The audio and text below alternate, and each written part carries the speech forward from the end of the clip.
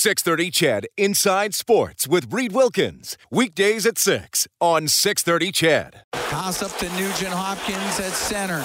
Drops it to Kulak. He'll come in to Nugent Hopkins. Down the right wing. Pass across. Scores! Zach Hyman with a one-timer. And the Oilers win it 5-4 in overtime. Yes, it is Zach Hyman rifling home the overtime winner tonight against the San Jose Sharks. The Edmonton Oilers take it 5-4. They were fighting back, coming from behind most of the evening. They were tied a couple of times. San Jose always jumped back ahead, but the Oilers get the lead in the end. Hyman from Nugent Hopkins and Kulak with 3:23 left in overtime. So the victory for the Oilers, they're now 48-27-6 on the season, and they will close out the regular season tomorrow against the Vancouver Canucks. Another one here at Rogers Place. Well, it was San Jose in control early, though. The local kid Noah Gregor scored 2 goals 26 seconds apart. And it was 2-0 for the Sharks, 3:08 into the game. And San Jose was fairly in control of the game, especially through the first half. I mean, they were severely outshooting the Oilers for most of the night, and they were, quite frankly, outplaying the Oilers for most of the night. Edmonton did enough to always reply and get back in it, and then finally Hyman wins it in overtime. And another nice moment this evening, Philip Broberg got his first NHL goal. It was the one that made it 4-4 with 8:15 left in the third period. Connor McDavid and Jesse Puljujärvi had the helpers. Thanks a lot for tuning in tonight. It is 9:57 live in Studio 99. Along with Rob Brown, I'm Reed Wilkins for Heartland Ford Overtime Open Line. Ryan McLeod had a goal this evening. He had a pretty good game overall. He got his 9th of the season. That was a power play goal that was the Oilers' first goal of the evening about halfway through the second period. Kyler Yamamoto hit a milestone tonight as well. He took a spinning backhand pass from Leon Draisaitl and went in for his 20th of the year at 12:52 of the second period that tied it up. Overall, it was, I don't know if you'd call it the Oilers' B game. You might even call it their C game tonight. But in the end, they had enough skill and talent to be able to figure out a way to get the victory against the Sharks team that played pretty well. We saw San Jose play pretty well against the Oilers a few weeks ago in another game that was decided in overtime. That was the game that Edmonton won 2-1 when Mike Smith set up Connor McDavid for that breakaway goal in overtime. But the Sharks just not able to do enough offensively to be able to get the win tonight. So for Edmonton, doesn't affect their spot in the standings. You still have them second place in the Pacific Division. You still have them set to face the Los Angeles Kings in the first round of the playoffs. Again, likely to start on Monday. That is not 100% for sure. The last person with OEG I spoke to said 90% going to start on Monday against the Los Angeles Kings, who are currently on the ice in Vancouver. And about 4.5 minutes into the third period, the Kings have a 2-0 lead in that game. Kempe has his 35th, Velarde his 5th, and the shots are 28-16 for Los Angeles in that one. Mikko Koskinen was your goaltender tonight, and it did not start well for Mikko. He had the puck in his glove, and it looked like he was going to hold it for a face-off. This was before the game was even 3 minutes old, and he just a split second before the referee was going to blow the whistle, he dumped it off in the corner to no one in particular, and the Sharks kept the puck alive, and that allowed Gregor to take a pass from Chmelevski and go in and snipe a goal. And then just 26 seconds after that, it was Gregor again. This time had the puck at the side of the net, and he was actually trying to pass it across the crease. It goes in off Evan Bouchard, and that made it 2-0 San Jose, and it was a pretty deflating start for the Oilers. It took them over 9 minutes to get their first shot on goal tonight. By that time, San Jose already had 8 shots, and the Oilers were fighting back most of the evening, but they do figure it out to get a 5-4 decision. 5 goals means the Japanese Village goal light is on 630ched.com. You can head there right now, print up a coupon for a free appetizer to Japanese Village featuring Alberta's own Brant Lake Wagyu. Visit jvedmonton.ca. We turn that on whenever the Oilers score 5 or more in a game, which they also did Tuesday night in that 5-1 win over the Pittsburgh Penguins. All right, so for Edmonton tonight, you had Broberg scoring his first NHL goal as he was in for Chris Russell, who was a healthy scratch. We'll also have to keep an eye on Zach Kassian. He took a high stick square to the face with 6:50 left in the third period. It actually put the Oilers on a 4-minute man advantage with the score tied. Edmonton not able to score on that one, though they do get the OT win, as Rob Brown joins me here in Studio 99. I was just saying, a great moment for Philip Broberg. Had a great shot. He gets his first NHL goal. And just talking about it with Bob, it looked like he's done it before. It wasn't, the moment wasn't too big for him. He moved in from his point, took a pass from McDavid, put the puck exactly where he needed to put it. It was a very confident play that the young D-man made, and hopefully that's the first of many goals that we'll see him score for the Edmonton Oilers. I thought he looked fine out there tonight. It's a big jump up anytime a player comes from the minors, especially if you're a D-man. San Jose played very good in this hockey game, but I think he showed again that he's capable of playing at this level, and he will be an option come playoff time if there are injuries or fatigue that come into play, that he's capable of stepping up with the speed that he has to play at this level and contribute. I set the line for Philip Broberg's ice time before the game at 14 minutes for River Cree Resort and Casino excitement bet on it. I just looked. He plays 13:59. It is under by 1 second. So Glenn is the winner of the $50 River Cree Resort and Casino gift card. That's funny. You know what? What messed him up? The playoffs. You know what messed him up? He scored. Well, no, that and the fact that the 4-minute penalty at the end of the game that San Jose took, that took Broberg one shift off the ice right there. All right, Oilers win 5-4 in overtime. Here's Jay Woodcroft. Jay, can just give your assessment of the game from a coaching standpoint? Found a way to win. Obviously didn't start the way we wanted to start tonight, and but credit to our players that on a night that everything didn't fire on all cylinders, they found a way to win. It's tough when Jason Gregor's nephew gets those first two. You're down two. Jason was the only guy that was cheering for the San Jose Sharks there, I'm sure. Is that a fine in the press box? Well, he was sitting in a private booth then. Oh, okay. Broberg scores a goal. What's it like when a player that you know from Bakersfield gets his first NHL goal? Yeah, special for him, obviously, and a big goal at that. It was a tying goal, important at that point in the game, and I'm sure he'll remember it forever, and especially who passed it to him. Yeah, that's what he said. He says it went from the best player in the world. Mm-hmm. Yeah. When you start the way you did, obviously a little bit concerning. How did the group sort itself out? Like, how much of it was you, and how much of it was them taking care of their business? It's the players. It wasn't the way we wanted to start, but our players, they said the right things on the bench.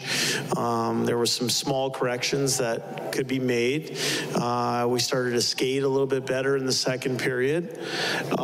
Still wasn't where we wanted to get to. We were a little better in the third. In the end, it was a game that our players dug in and found a way to win that game. The second power play unit had a nice little run there where they were on the ice for quite a while, lots of time. Yeah. Did you just like what you saw from them, and does that maybe bode well for that group to get that time out there? Yeah, I actually think they've been very good since I've been here. They've looked dangerous off the rush, dangerous in zone. Scored a big goal tonight on a kind of a rebound chance and coming down on the puck, and I thought it was, we had that 4-minute power play in the third period there, and they had numerous good looks on it, and so I feel comfortable anytime they're on the ice. What was the reasoning that Kulak was the defenseman there on the winning goal rather than, say, Bouchard or Barry, who play on the power play? Yeah, I think when we think of people in those situations, you want smooth skating, good skating D-men.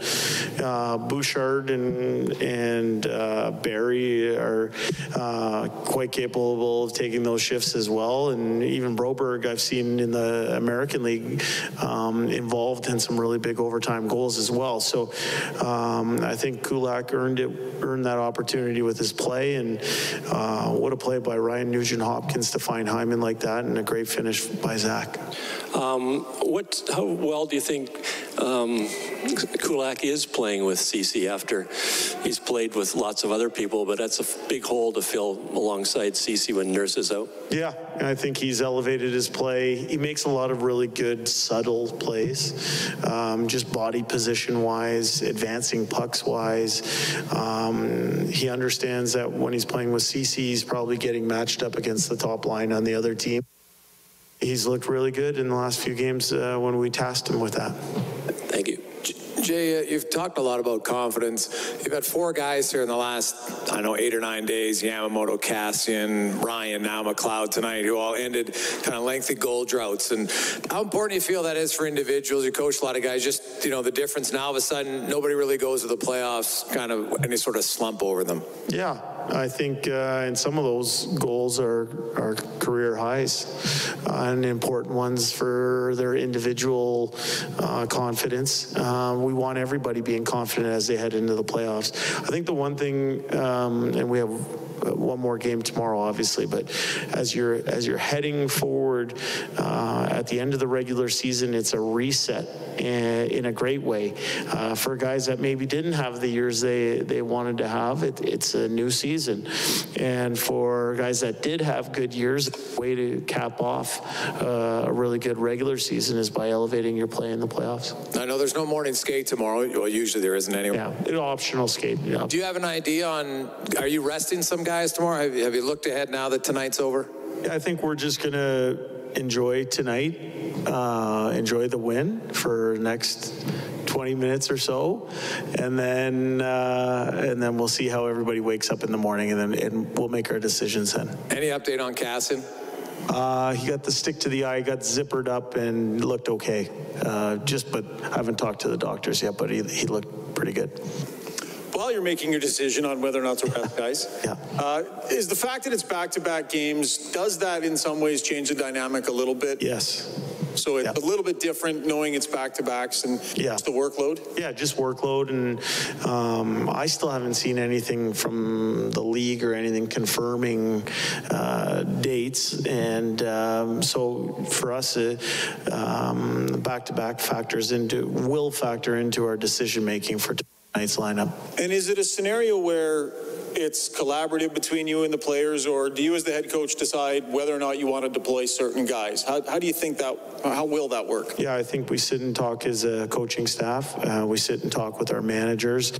And certainly, if we're thinking of pulling some people out of the lineup, we involve them in that discussion as well. Mike Smith tomorrow, I presume? We'll see. Yeah, we'll see. We'll see. We'll let you know tomorrow morning. It's the last game of the season. Thanks, guys. Will not tip his hand under any circumstance, but they do win tonight 5-4 over the San Jose Sharks. I was saying before you slid in, Rob, sometimes you got to win with your B game. It might have been the Oilers' C game. I'm not even sure if it was.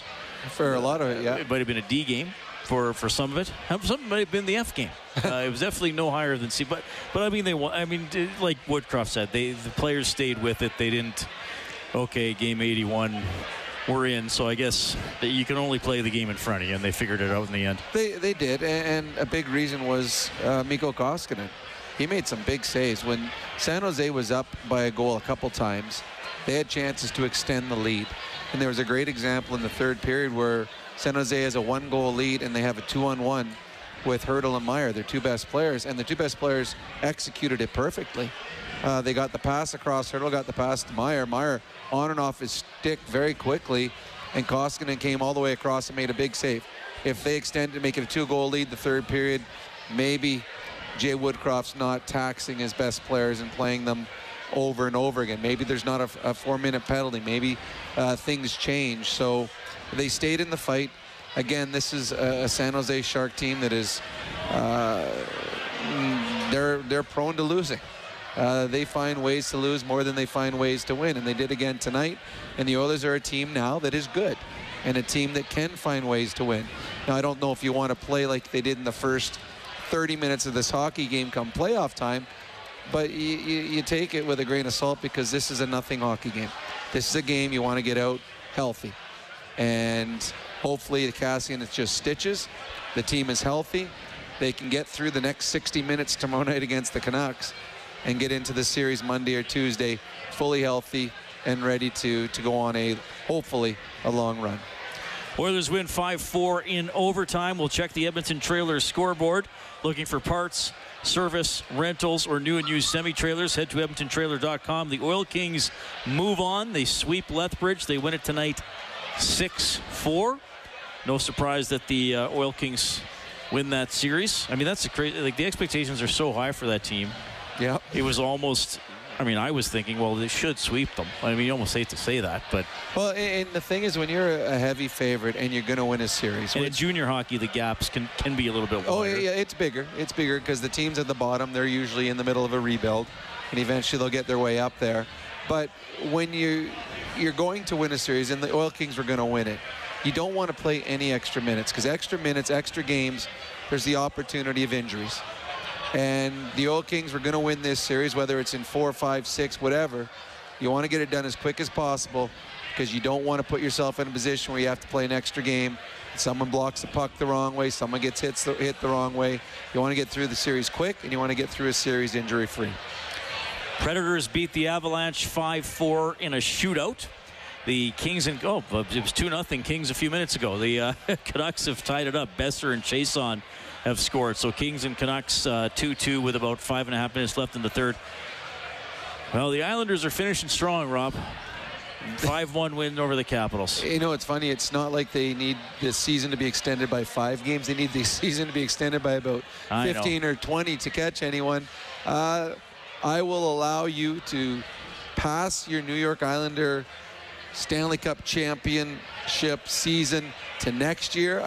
You just missed it by a season. So I will allow you to move that prediction to the 2022-2023 season. Too bad they didn't start 3-10 or whatever the heck it was. By the way, that result with the Avalanche means Florida clinches the President's Trophy.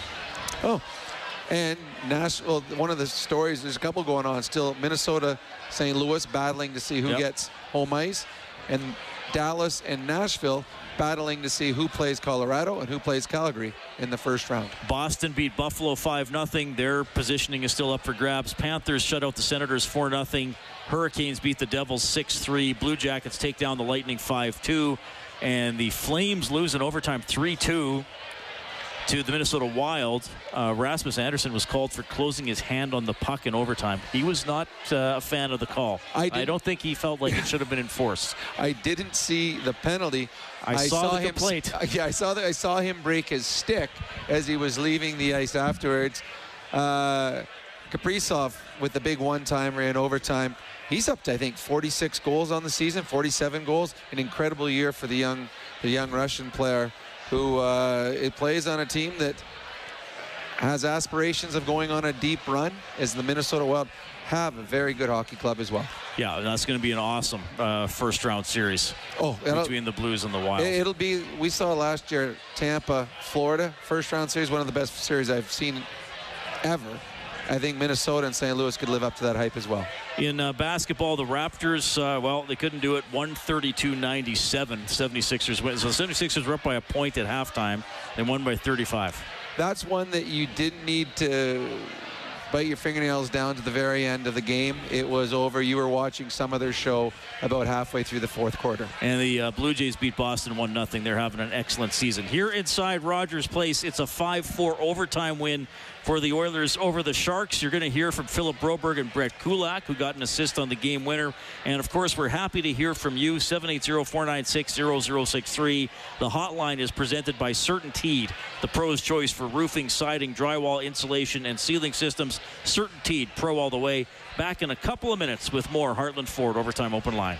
And McDavid had it poked off his stick. Here's Couture. The breakaway, the shot, right pad save made by Koskinen. Well, that was a shorthanded breakaway for Logan Couture about 5 minutes into the third period, and it's Mikko Koskinen's save of the game for Reface Magic. Transform your kitchen with ease. See the magic at refacemagic.ca. Mikko Koskinen winds up making 40 saves in the Oilers' 5-4 overtime win over the San Jose Sharks. So Koskinen's record for the season, assuming he does not play tomorrow, will be 26-12-4. And I mentioned, okay, he kind of made a goof up on the first goal by San Jose. He turns out having a pretty good night. He did, and we talked about the fact that he made big saves at big moments. There was a few times late in the game. We just heard the Couture breakaway, shorthanded, 2-on-1 later in the third period. Times where San Jose could have extended the lead and maybe changed the way the game went.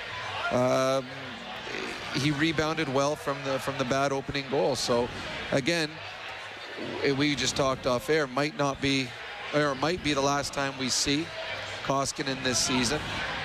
I believe, well, if Mike Smith plays tomorrow, he's going to start in the playoffs, and something would have to go wrong for Mike Smith not to play the duration. So that may have been his last start of the year, and we'll see going forward if it is or not.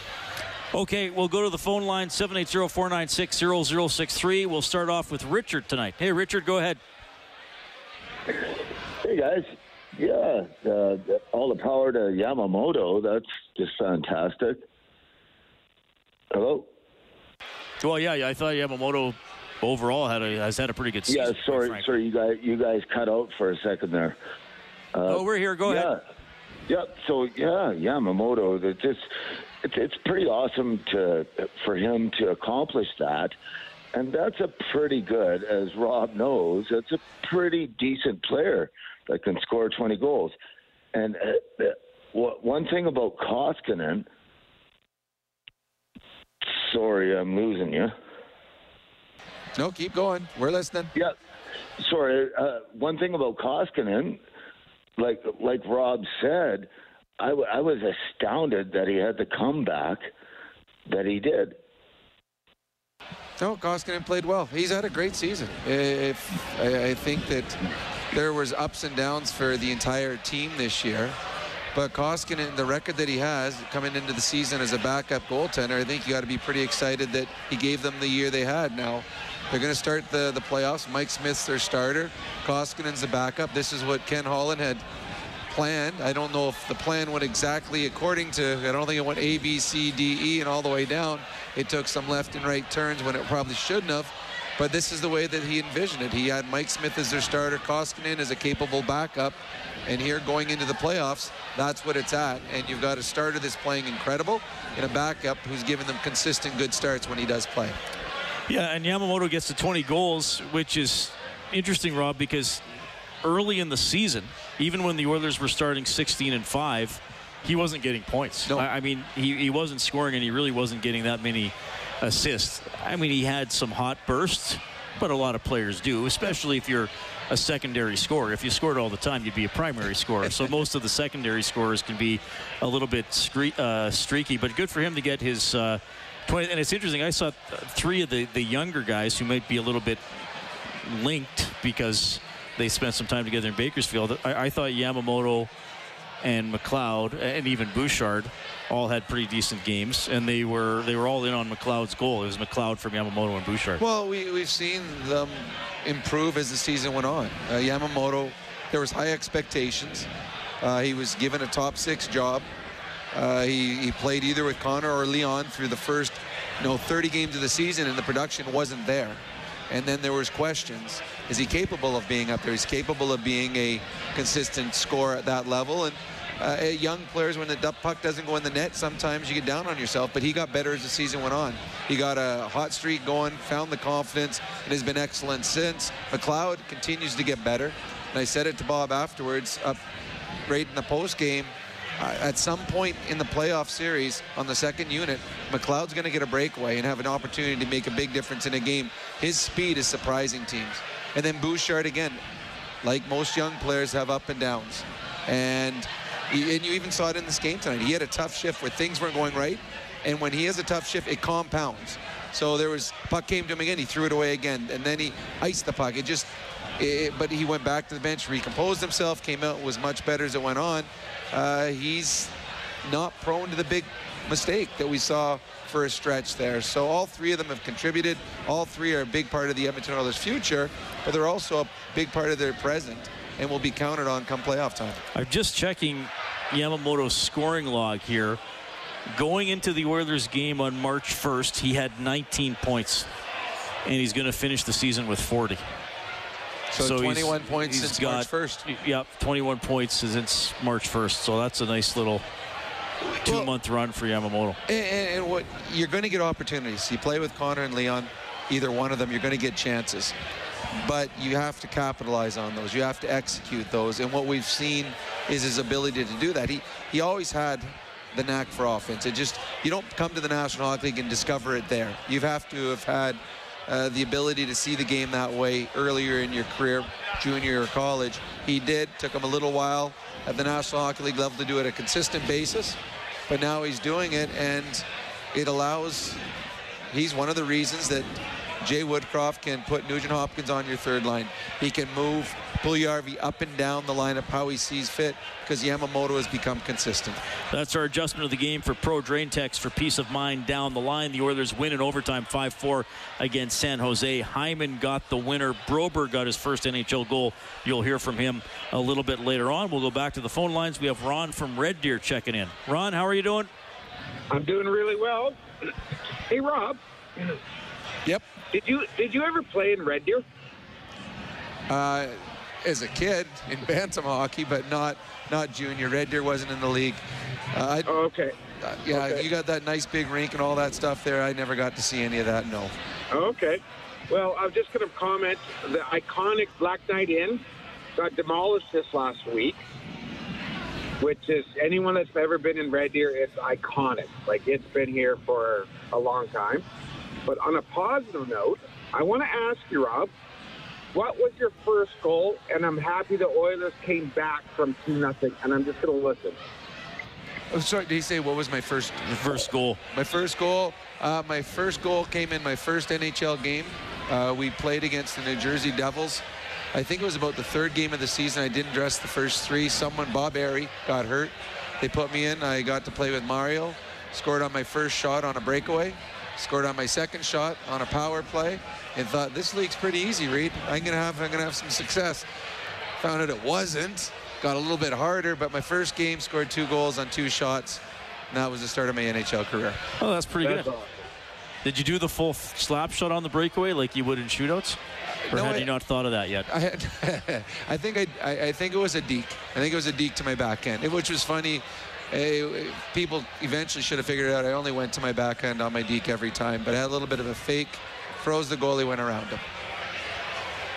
Actually, according to Hockey Reference, both your goals were power play goals in your first game. Well, there you go. I knew it was a breakaway. On 2 shots, 100 shooting percentage. I mean, how hard could this league be? And then you didn't have any shots on goal the next 2 games, and then you scored in your 4th game. You scored on your 3rd shot on goal. Seriously? So you were 4 games into your career. You didn't get stopped on a shot you attempted until the 5th game of your career. I should have shot more, apparently. I don't remember anything after the first 2 goals. My memory's not very good. But I do remember it was New Jersey. Most players remember who their first goalie they scored against. I have no idea who the goalie was. And it was funny. I went to Pittsburgh and did an event probably 4 years ago. And they took me. I did a thing on television, went down to the station, and a gentleman there was really nice. Said, hey, would you like, I can give you a stat pack or a video of a bunch of goals that you scored. And he showed me my very first game. And apparently there was a brawl where the New Jersey Devils went into the stands during the game that I played my first ever in the National Hockey League. I don't recall any of that. Really? No, don't remember a single thing. I've watched the video now. I'm like, hey, that's kind of cool. That was my first game ever. Brendan Shanahan was on the Devils. He went up into the stands. They were swinging their sticks at the fans. Don't remember any of that. You're too euphoric from having scored a goal. And focused on what's going on. Yeah, that wasn't your role. You weren't worried about that sideshow stuff. Of course not. You're not going to go goon it up. No, because when I did, I got knocked out. So I stayed away from that as much as I can. Didn't you have fans? You played in WHL rinks with chicken wire, though, haven't you? That was in Seattle. Yeah, they had. Is that where they sprayed the perfume through the holes in the chicken wire? On a face-off, a girl would put her hand through the face-off just before they dropped the puck and spray perfume in your eyes. Because the very beginning of my career, we didn't have to wear visors. So right in your eyes, they'd pour beer over your head. And there was a black piece of rubber that was all the way around the boards. I don't know, it was like a bumper. And if you were going full speed and got hit into it, the bumper would stop your shoulder dead, but your body would keep going. A lot of guys separated their shoulders. It was not a safe rink, Reed. It was not a safe rink. No, it doesn't sound like it. No, and they had a tough team, and they had this one big dude that they had this Big John type song they played every time he came on the ice. And if you're out there and you heard the song, you're like, oh no, here comes Big John. He had his own walk-up music he for did. a line change. Exactly. It was a little intimidating. We had a brawl in the stands, underneath the stands as we're coming in. Bill LaForge was our coach, and all of a sudden we heard him yelling. He went into the fans, and there were 20 players, about 100 fans. Police were involved. I'm like, I called my dad that night. I said, where did you send me? Like, seriously, can I come home? It's crazy in this league. No such craziness tonight as the Oilers beat the San Jose Sharks 5-4 in overtime. That means a $500 donation to 630 CHED Santa's Anonymous from James H. Brown and Associates. Unrivaled experience, unrivaled commitment, unrivaled results. They've been given $100 to Santa's Anonymous for every Edmonton goal throughout the season, and we appreciate that. The power play story tonight, it is interesting. The Oilers had a chance to win this game on the power play, or at least take a lead late, because they had a 4-minute power play with 6:50 left after Kassian took the stick to the face. The Oilers go 1 for 4 on the power play. On that power play, so the first unit started, and then I thought the second unit came on and did better. Oh, they did. They actually were out there for over 2 minutes because San Jose couldn't get the puck out of the zone. So it was a good power play. That was one where when the Oilers got the 4-minute penalty, the 4-minute power play, I think pretty much everyone in the rink thought game's over. They're going to score in their 4-minute power play. San Jose Sharks, though, despite having their penalty the kill's off-season, good, second in the league. That is the one thing that has been good for them this year, and we saw that tonight, killing off the final 4 minutes. Sharks went 1 for 2 on their man advantages. The power play update for Extreme Power Products, your full-line Kubota dealer with 4 locations, including a new one in Camrose. Check out Extreme with an X, powerproducts.com. We got Sir Robert and Will on the open line. Hang on, we're going to get to you. You're also going to hear from Philip Broberg, who gets his first in the NHL, and Brett Kulak, who assists on the game winner. All coming up after the 10:30 news and weather. Oilers take it 5-4 in OT. This is Heartland Ford Overtime Open Line. Now to McDavid. He'll wind it up. Right wing to Puljujarvi. Into the Sharks zone. Stops on the right wing. Drops it around on the left to Kane. Right back to Puljujarvi. Has it right wing at the hash marks. Into the corner for McDavid. Spins off the check. Passes out. Broberg scores! Philip Broberg! He gets his first goal in the National Hockey League, and he has tied the game at 4. Great shot by Philip Broberg for his first ever in the NHL. It made it 4-4 with 8:15 left in the third. The Oilers would win 5-4 in overtime over San Jose. Let's go back downstairs. Here's Broberg. Hey, Philip, congratulations. Thank you. Maybe just take us through the goal, what you saw, and then what you felt right after. Connor made a really good play, and I sneaked down a little bit and tried to get on net and ended up going in. So it was an unbelievable feeling for sure, and it's always good to get the first one. Yeah, waiting for that first goal. You've been up and down a little bit this year. You know it's eventually going to come. Is it hard not to be impatient, waiting for that goal to come? No, I'm more focused of playing my own game and trying to help the team in any way I can to play my game. And if I can score a goal, it's great for sure. But I'm happy for sure. If you end up with the opportunity to play some playoff hockey this year in the NHL, how ready do you feel if they end up needing you? For sure, I'll always be ready to play if they want me to. So I feel ready physically and mentally. So yeah, I'm good to go. Philip, does it feel better when the pass comes from Connor McDavid for that goal? Well, you look back on it, the pass came from the best player in the world. He's a great player, and he made a really good play, and for sure it feels good. When you were down in Bakersfield and you got hurt, did it take longer for you to come back than you thought it would with your ankle? For sure, it took longer than I wanted to. I always want to play hockey and get back as quick as I can, and ended up taking 4.5 weeks. So I feel great now, and the guys around me did a really good job of getting me back on the ice when I was ready to go. So I feel good now, and I'm happy about that.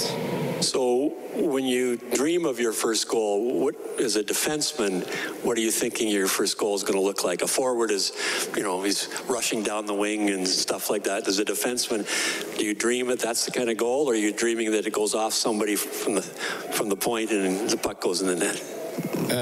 Yeah, I don't really think you care how it goes in. It as long as it goes in to get the first out of the way. So tonight's game, since you hadn't been in Edmonton for a while, was it an adjustment for you? You hadn't been up with the Oilers for over a month. Was it difficult to play the game? No, it felt normal again, and it was good to be back playing with the guys. And I've got a few games back in Bakersfield after the injury, so it felt good to get a game here. And you played left side tonight. Would you rather play right side or left side? I have confidence on the both sides, but for sure I prefer the left side, like any other lefty. Okay, thank you. Last one for me. What does it mean to get back to the bench and have Dave Manson there to celebrate that with you? Because obviously he's been with you for a little bit here. And what has he meant to your development? A lot. He helped me a lot when I came down there after camp in Bakersfield, and he helped me develop and small stuff to work on. And I think I've taken a step with him during the year, so it for sure felt good to share.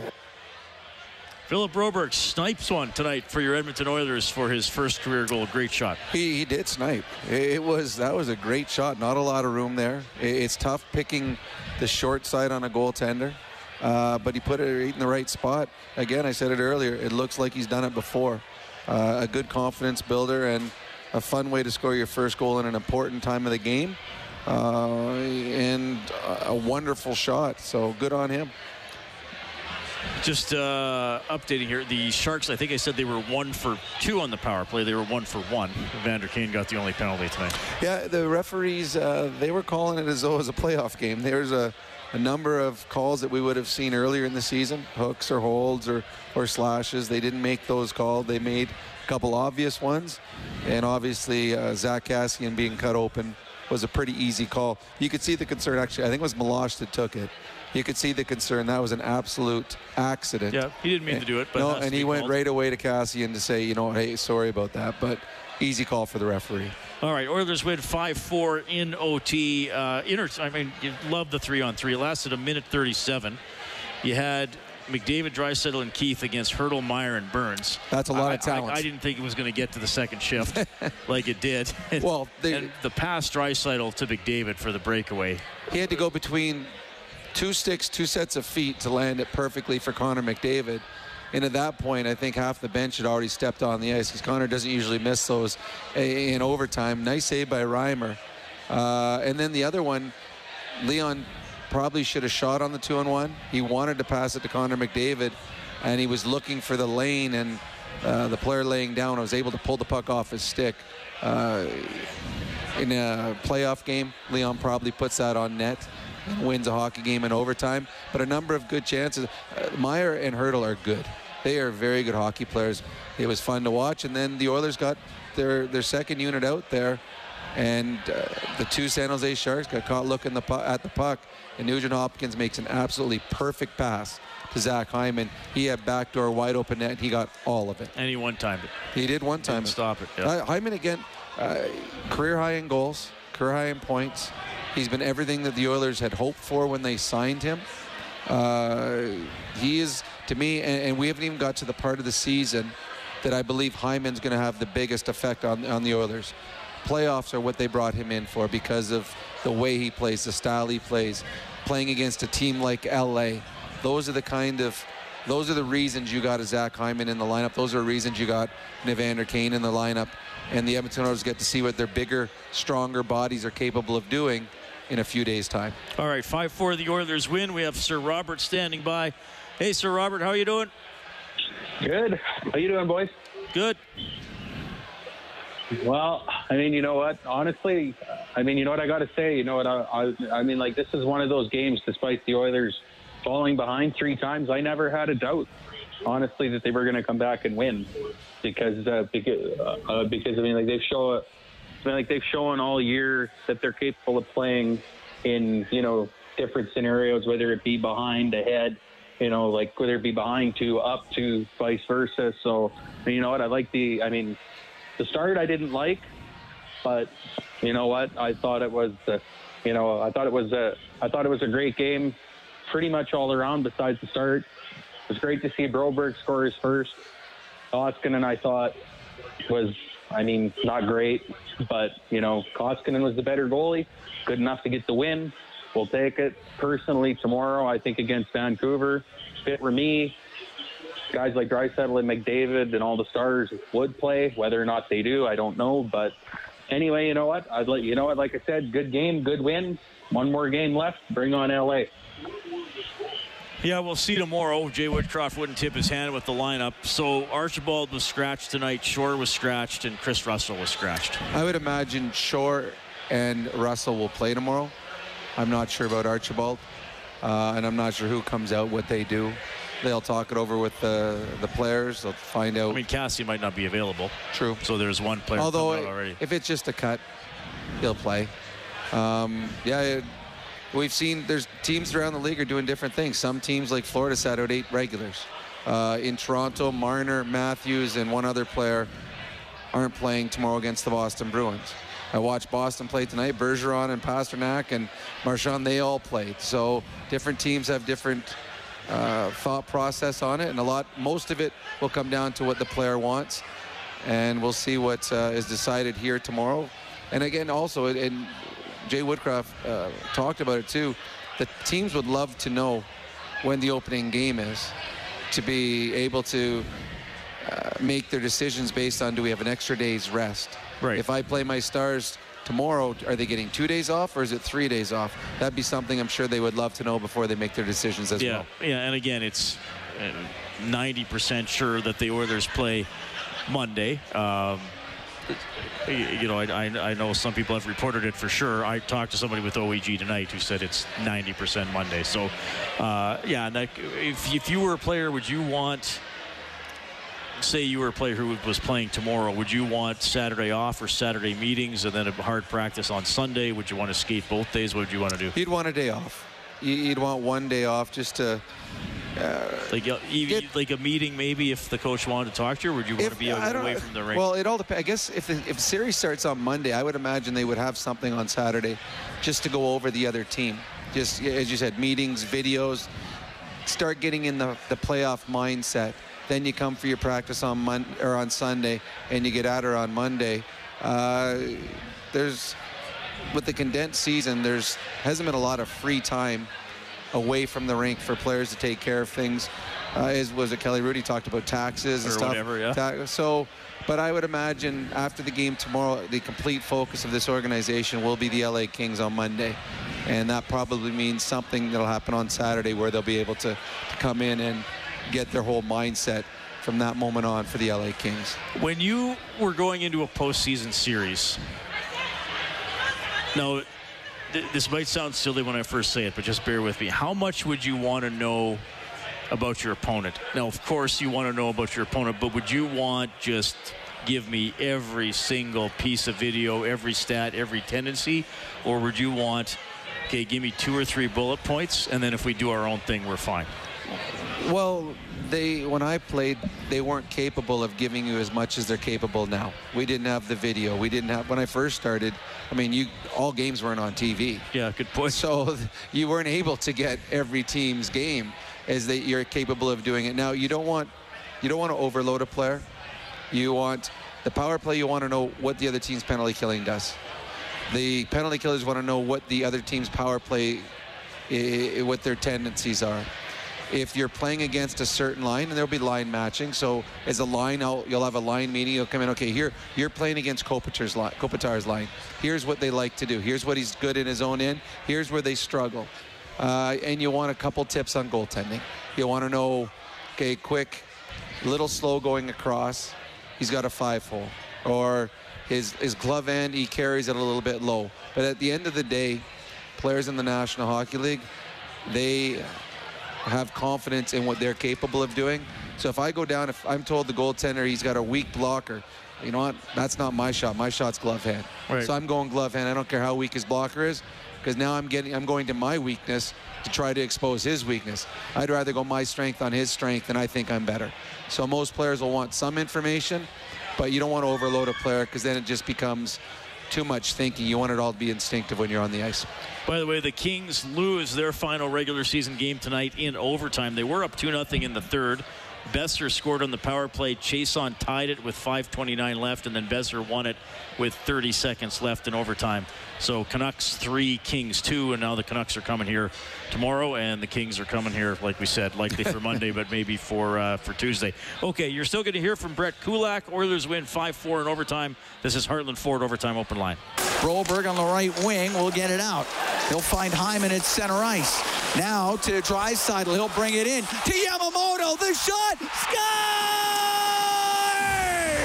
Tyler Yamamoto! He gets it past Reimer. In this game, it's tied at 2. All right, that was Yamo's 20th of the season. Oilers go on to win 5-4 in overtime. Derek Ryan also scored tonight. Tyson Barrie with the point shot. Ryan tipped it kind of around the hash mark, and then Fogle was in front, but it actually went in off the San Jose defender.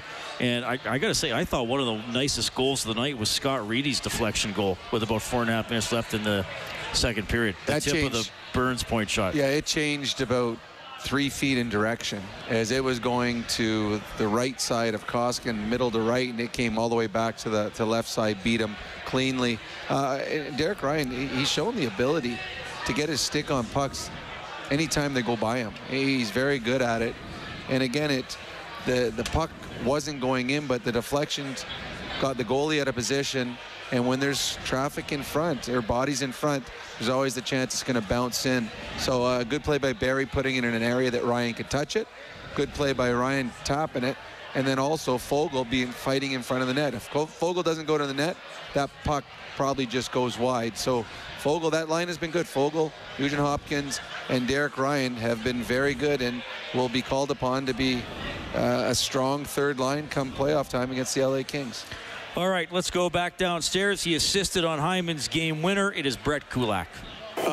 Always neat to see a young defenseman score his first NHL goal. What did you see out of Broberg in that moment tonight? Yeah, it was good. It was a good read by him offensively to jump into the lane, and I'm not sure who passed to him, but it was nice of him to step down there and create the space, and then nice shot, head up, and picked his spot, and he had the big smile coming through the line there. So it's good to see. That game, obviously not the start you guys wanted, took you a little bit to kind of get yourself sorted out. How do you kind of evaluate where you started and where you ended up and what it took to bridge that?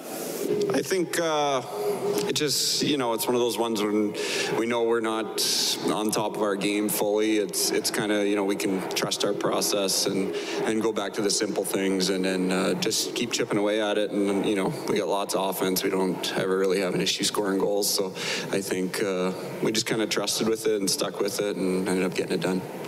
Can you describe the overtime winner? That was a fine play by you. Can you describe that?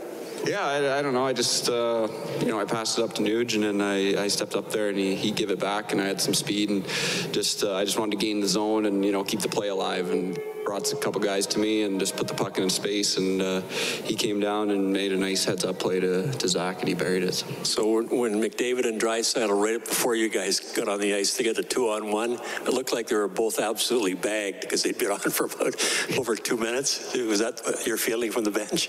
Yeah, it looked like it. They had a couple really good chances to score too and finish the game, and so they were back in our zone and in their zone, back in our zone like 2 or 3 times. So yeah, they were sucking wind coming back to the bench. Is this a tough game to play in that you want to play the game the right way, but you don't want to get hurt either? Yeah. It's late in the season. Yeah, exactly. Now we just got one left, but I mean, we got our home ice advantage going in the first round. We got our spot, and it's a game you want to come in and just you expect yourself to have good habits in the game, and you want to want to win your battles, and you use this time wisely to prepare for the first round and prepare for the playoffs. So it wasn't our best game, obviously, but like you say, it's kind of it's a weird game to come into, but you got to hold yourself accountable. And what you're thinking when you're down 2 after the first 3 minutes while you're playing the game? Me personally, I didn't think much of it. I wasn't too worried. Like the game, 2 goals, the game is far from out of hand for us. We can score 2 just as quick, and we do it all the time. So down 2-0, it's not a big deal for us. Thank you. You've seen firsthand what some of the characteristics that a team needs to have success in the playoffs. Do you see some characteristics that this team has? And I'm not just talking about good players or depth. I just mean the way you respond to adversity or the way you function as a group. Do you see signs that this group is playoff ready in some ways? I think so. I think the biggest thing that stands out for me is this group is just the balance we have throughout the lineup. We got a good mix of everything that you need, I think, and there's a bit of that on every single line. So I think that's kind of going to be a winning formula for us, is just the depth we have. Just one more for me. What's it like playing with Ceci when Darnell's been playing so often with Ceci? Is it just slide into his spot and it's not a problem? Yeah, he's a great defenseman. He's got a lot of experience in this league, and he's reliable and he's easy to play with. So I've been enjoying it the last couple games. That's Brett Kulak. Hyman in overtime. Oilers beat the Sharks 5-4. Regular season finale tomorrow. 5:30 face-off show here on 630 CHED. Game at 7. Have a good night. 630 CHED Inside Sports with Reed Wilkins. Weekdays at 6 on 630 CHED.